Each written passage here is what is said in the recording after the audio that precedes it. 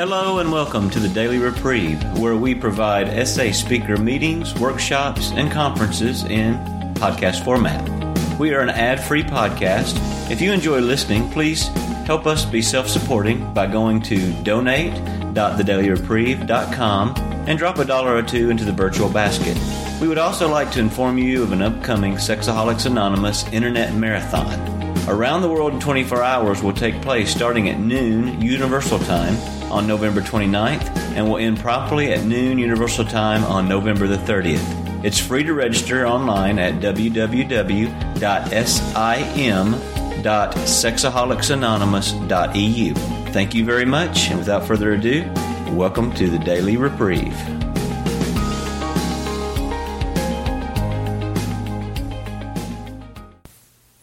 Greetings, this is Amjad. I have a hopeless state of mind and body, but I have been miraculously sober since February 16th of 2015. And welcome to the White Book study. Today is the first share, and we'll be starting as we get inside the cover to the problem on page V. The problem. Many of us felt inadequate, unworthy, alone, and afraid. Our insides never matched what we saw on the outsides of others. Early on, we came to feel disconnected from parents, from peers, from ourselves.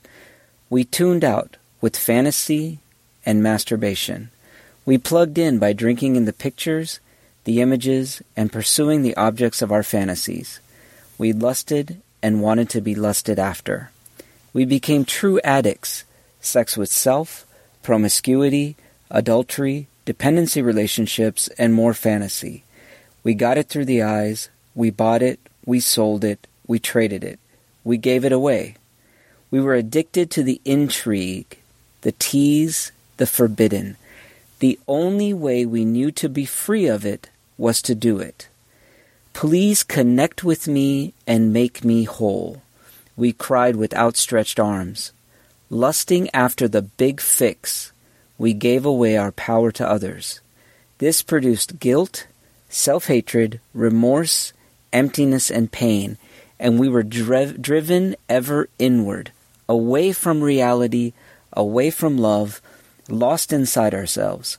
Our habit made true intimacy impossible. We could never know real union with another because we were addicted to the unreal. We went for the chemistry, the connection that had the magic, because it bypassed intimacy and true union. Fantasy corrupted the real, lust killed loved. First addicts, then love cripples. We took from others to fill up what was lacking in ourselves, conning ourselves time and again that the next one would save us. We were really losing our lives. This particular reading, the problem and then the solution are probably the first two readings that I came across when I came into the program. Unlike maybe some others, I had never experienced Alcoholics Anonymous or any other 12-step program. When I walked into my first essay meeting, these were the two readings, the problem and then the solution. And I think they read How It Works, but I remember when they read the problem in the meeting, and I'm sitting there listening, and I thought someone had literally gotten inside of me and found out exactly how I felt. Maybe a couple of things in here I couldn't relate to, but the rest of it was my story. And I read it, the problem and the solution, so much in early sobriety that I came to almost have them memorized. To this day, I mean, I'll kind of notice myself lusting, and I'll catch myself saying, I must be feeling inadequate, unworthy, alone, and afraid. My insides are not matching what I'm seeing on the outsides of others. And, it's like an immediate sort of brings light to what's happening inside of me. That feeling of just, I'm not good enough. I'm alone. And, fear is driving me. And I look at these other people, and they're happy, and they're good looking, and they're in love, and, look at how they're holding hands, and, it's all these really, tall, intelligent, good looking people. They seem very wealthy. Most likely they don't have any financial problems. And in reality, I have no idea what these people are going through.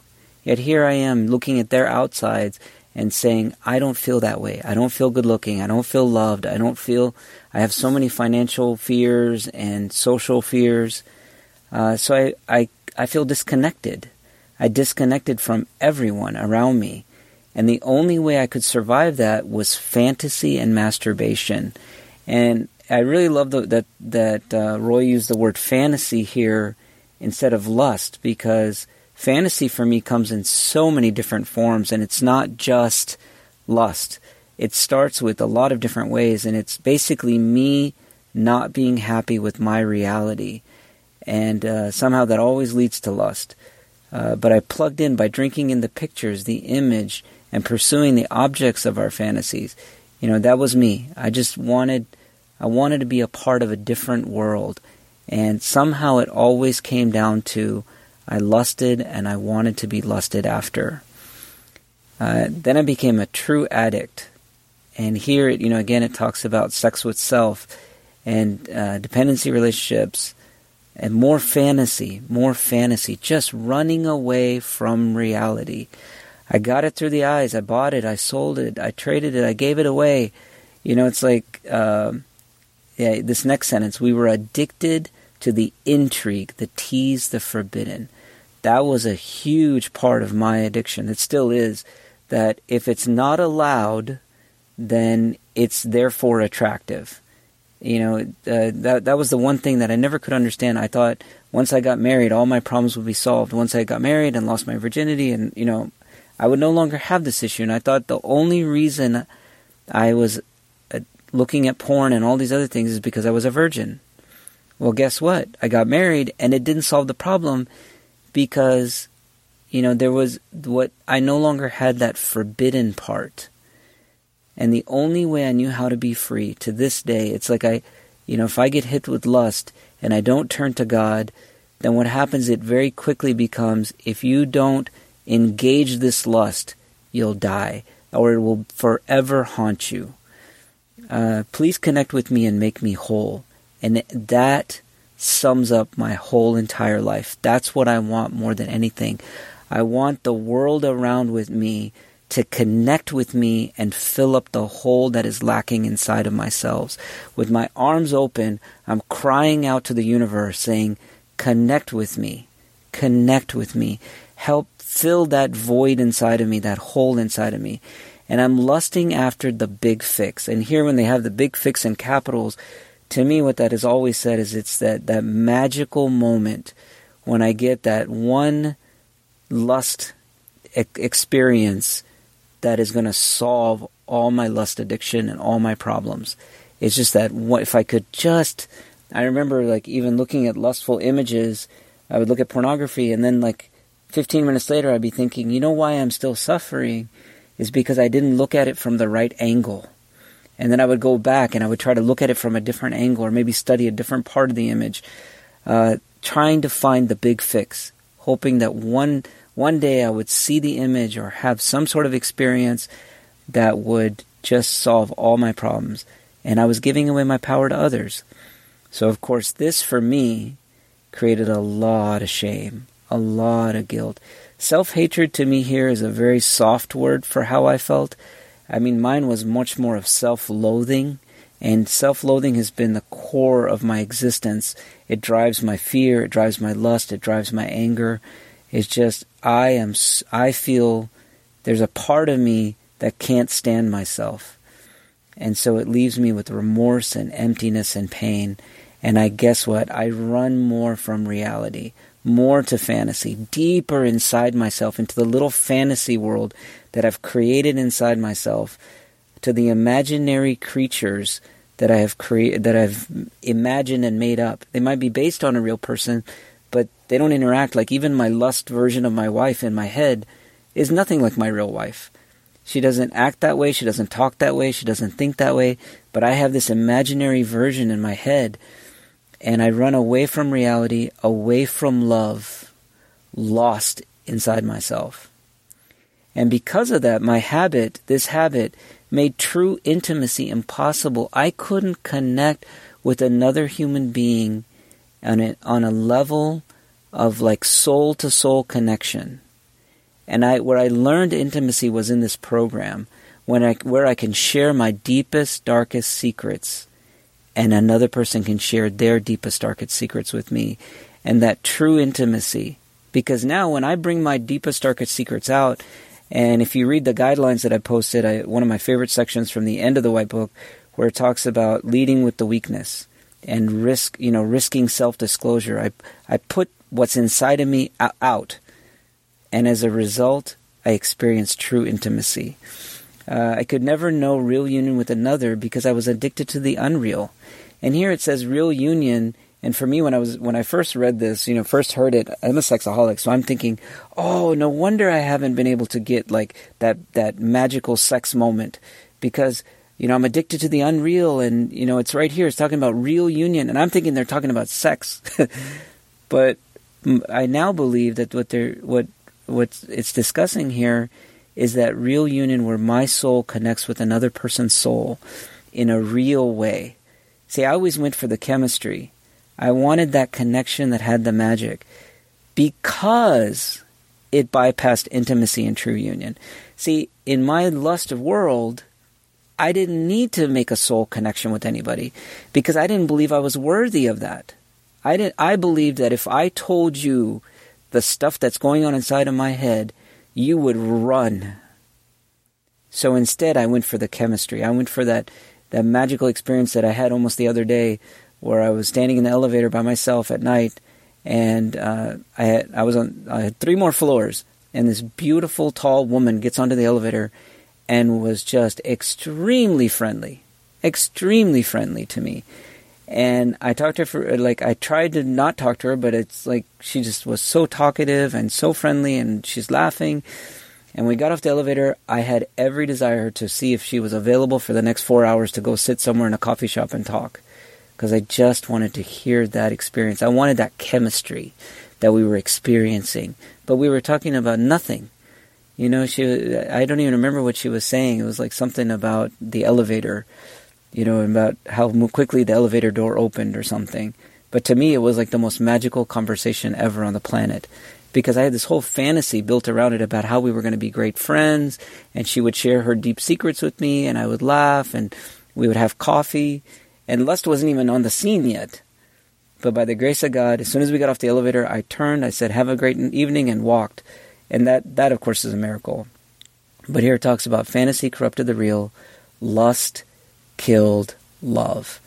And that is a common theme in the White Book, where it talks about how lust destroys my ability to love, it destroys my ability for intimacy, it destroys my ability to be healthy human being that can have healthy relationships. So first addicts, then love cripples. We took from others to fill up what was lacking in ourselves. And this whole idea of taking, that in my whole marriage, I've been married 21 years, and my whole marriage, I kept saying, like, why won't my wife talk to me this way? Why won't she look at me this way? Why can't she be, the wife that I want her to be? Because I wanted to take from her to fill up what was lacking in myself. To fill up what was lacking in myself.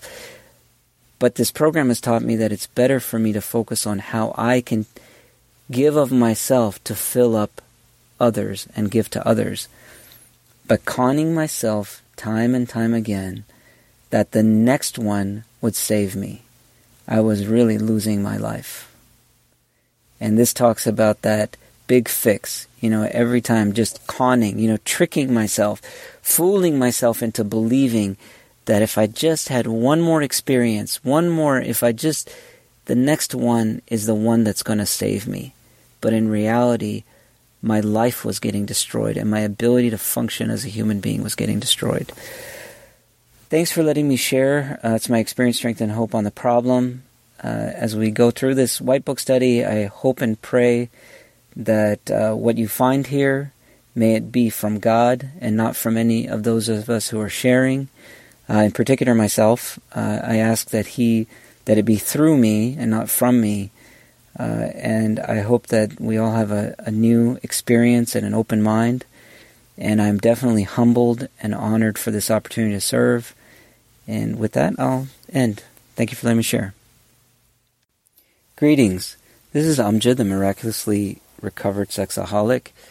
I am continuing in the White Book study, and I just wanted to post a relatively brief description of the contents on page VI, or 6 in Roman numerals, and VII.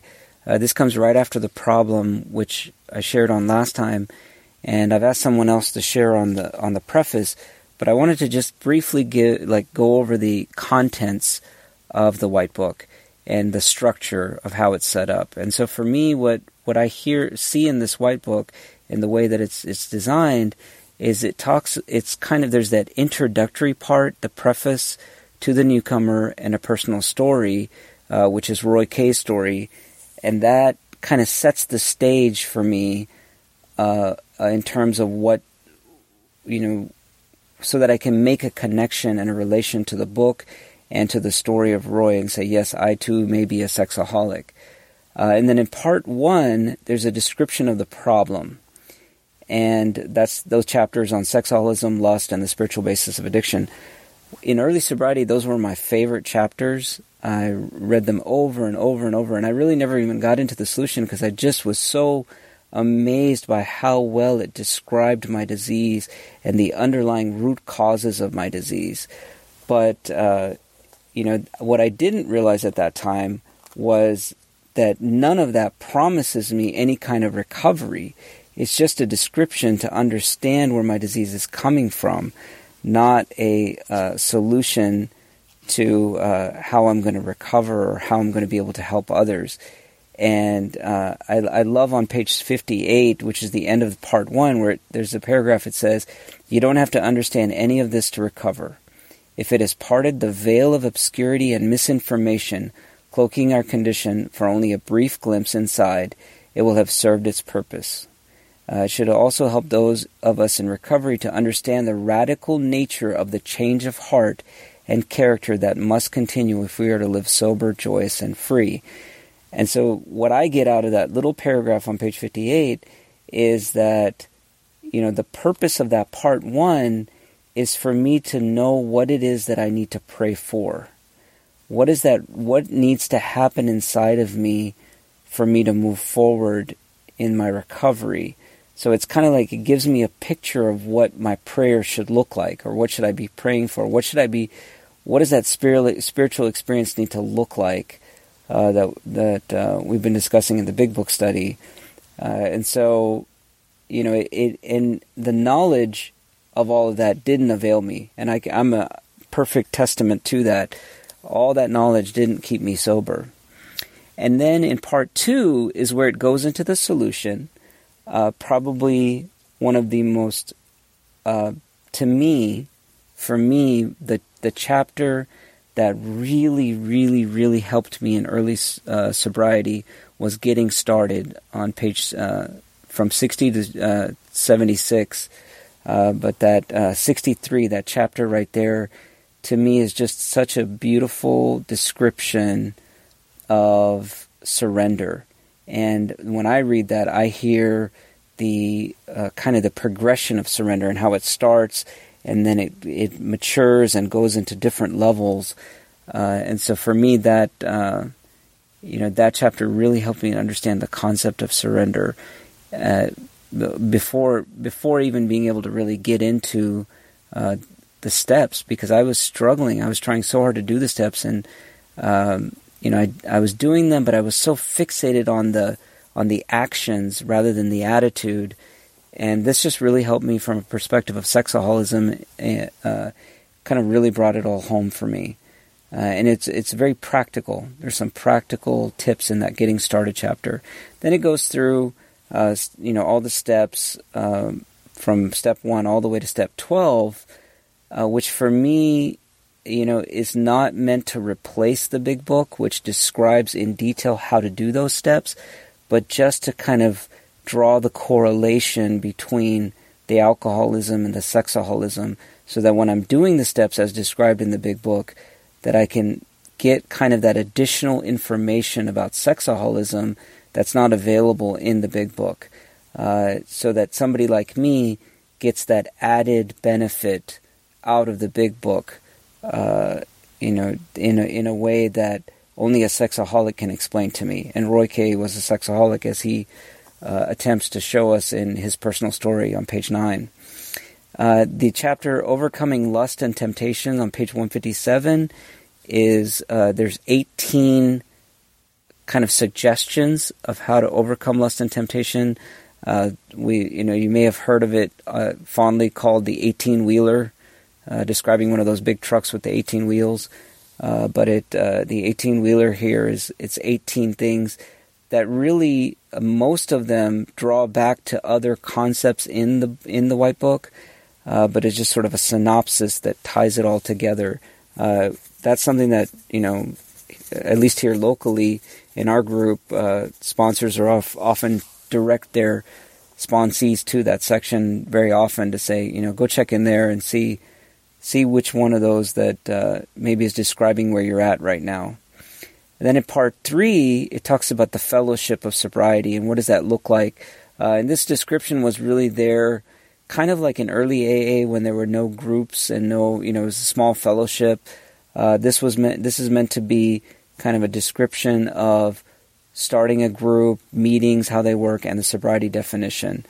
I'm not going to go into a lot of detail about the sobriety definition. When we get to that part, we can discuss it, but there's a lot of controversy around the sobriety definition, but I have met many, many people who've come from other S groups that one of the things that they've said they really enjoy about the essay version of the sobriety definition is that it's just very defined, and there's not a lot of debate.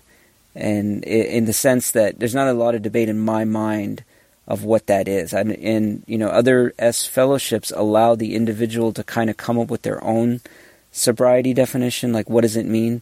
It's very different than in alcoholism. Alcoholism, you drink, you just lost your sobriety. In sexaholism, as I'm sure everyone probably knows, but for me, it really comes down to, there's so many different ways I can really violate that. I heard once someone in another S fellowship told me they had a member who his own personal sobriety definition was, as long as he didn't spend money on it, he considered himself sober. And that really scared me, which is why I didn't stick around in that S fellowship. But this sobriety definition, despite all the controversy around it, and the controversy, in case you're sitting there wondering, what is he talking about, is where it talks about no sex outside of marriage, and it defines marriage as between a man and a woman. And so that, the definition, because there's a lot of members who have come in who identify as not necessarily being heterosexual. And so for that reason, there's some controversy around that. And then finally, the appendices, which just has an example of the essay meeting format, some of the readings that are commonly used, in meetings, and where to go for more information. And so that's the layout. I just wanted to kind of go over that briefly before we get further into the White Book. I felt like not discussing the contents as how it's all laid out would be a disservice to everyone who's doing this White Book study. Thanks for letting me share, and really appreciate everyone's participation. I'm completely humbled, and actually, in kind of, I guess, ending with a weakness, I'm a little nervous about this responsibility, in that I'm praying and asking God that if there are other people who have some really deep experiences with the White Book, if they step forward, because I don't trust my ego, and I've been really praying about that, and my sponsor reminded me about that as well. So I just want to put that into the light. But if God calls me to this service, and if there's any way that I can assist to bringing some light to the White Book, I hope that He uses me for that. All right, well, have a wonderful rest of your day. Hello, my name is Farley H., and I've been asked to speak on the preface of the White Book. Let me see here. The preface briefly describes the origins of the White Book. put together primarily as indicated by a number of people who were finding recovery, and there was a number of things that were working for them or not working for them. And basically, they were following the pattern as Roy had first entered into AA to find something to help him with dealing with his sex addiction. And as he did, he found that there were people in there similar to him, and he started to use that fellowship's protocol for trying to stay sober from acting out the way he was acting out.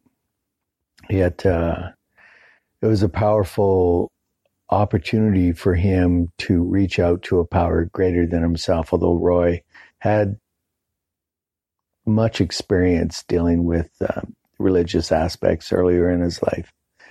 So by going into this and then beginning to get other people involved, some of the most notable people were people like Jess L., Harvey A., Mike C., David M. There's quite a few others, old timers, Sylvia, who helped put things together. And from my understanding, David M. from Portland was acted as an editor for the White Book and helped put a lot of it together. He also did a lot of the final editing. But the preface here is really based on just indicating that that's where the direction came from AA. I just want to add a little something I heard at a convention, one of the Portland conventions. There was a fellow from, I think, Carolina, and it's one of my favorite sayings, seeing as I came from the beverage program as well, is that I got my graduate degree from the big books of Alcoholics Anonymous, but I'm getting my PhD from the White Book. And that is very powerful for me, having sponsors in both programs. And maybe it's just me, but having to work the essay program so hard is evidence to me that I am truly dealing with a core addiction. And that's really what the preface is merely saying, is that this is where it really comes from. It comes from using this modified version of the AA's 12 steps to use against lust addiction. And I think it does a heck of a job. Something borrowed, something gained. I also want to make mention that, even though the AA form of recovery is considered, the original, that anybody with any history on that recognizes that most of it came through the Oxford group and was modified for use by people trying to recover from being sex drunks. From being alcoholics, and then eventually narcotics and all the other groups that use it. Just want to say, as Amjad said in the first recording about the reason for this group, is that this is really where I started to find the spirituality and the spiritual awakening I needed, the abandoning myself to God to recover from this. I have a long and nasty history that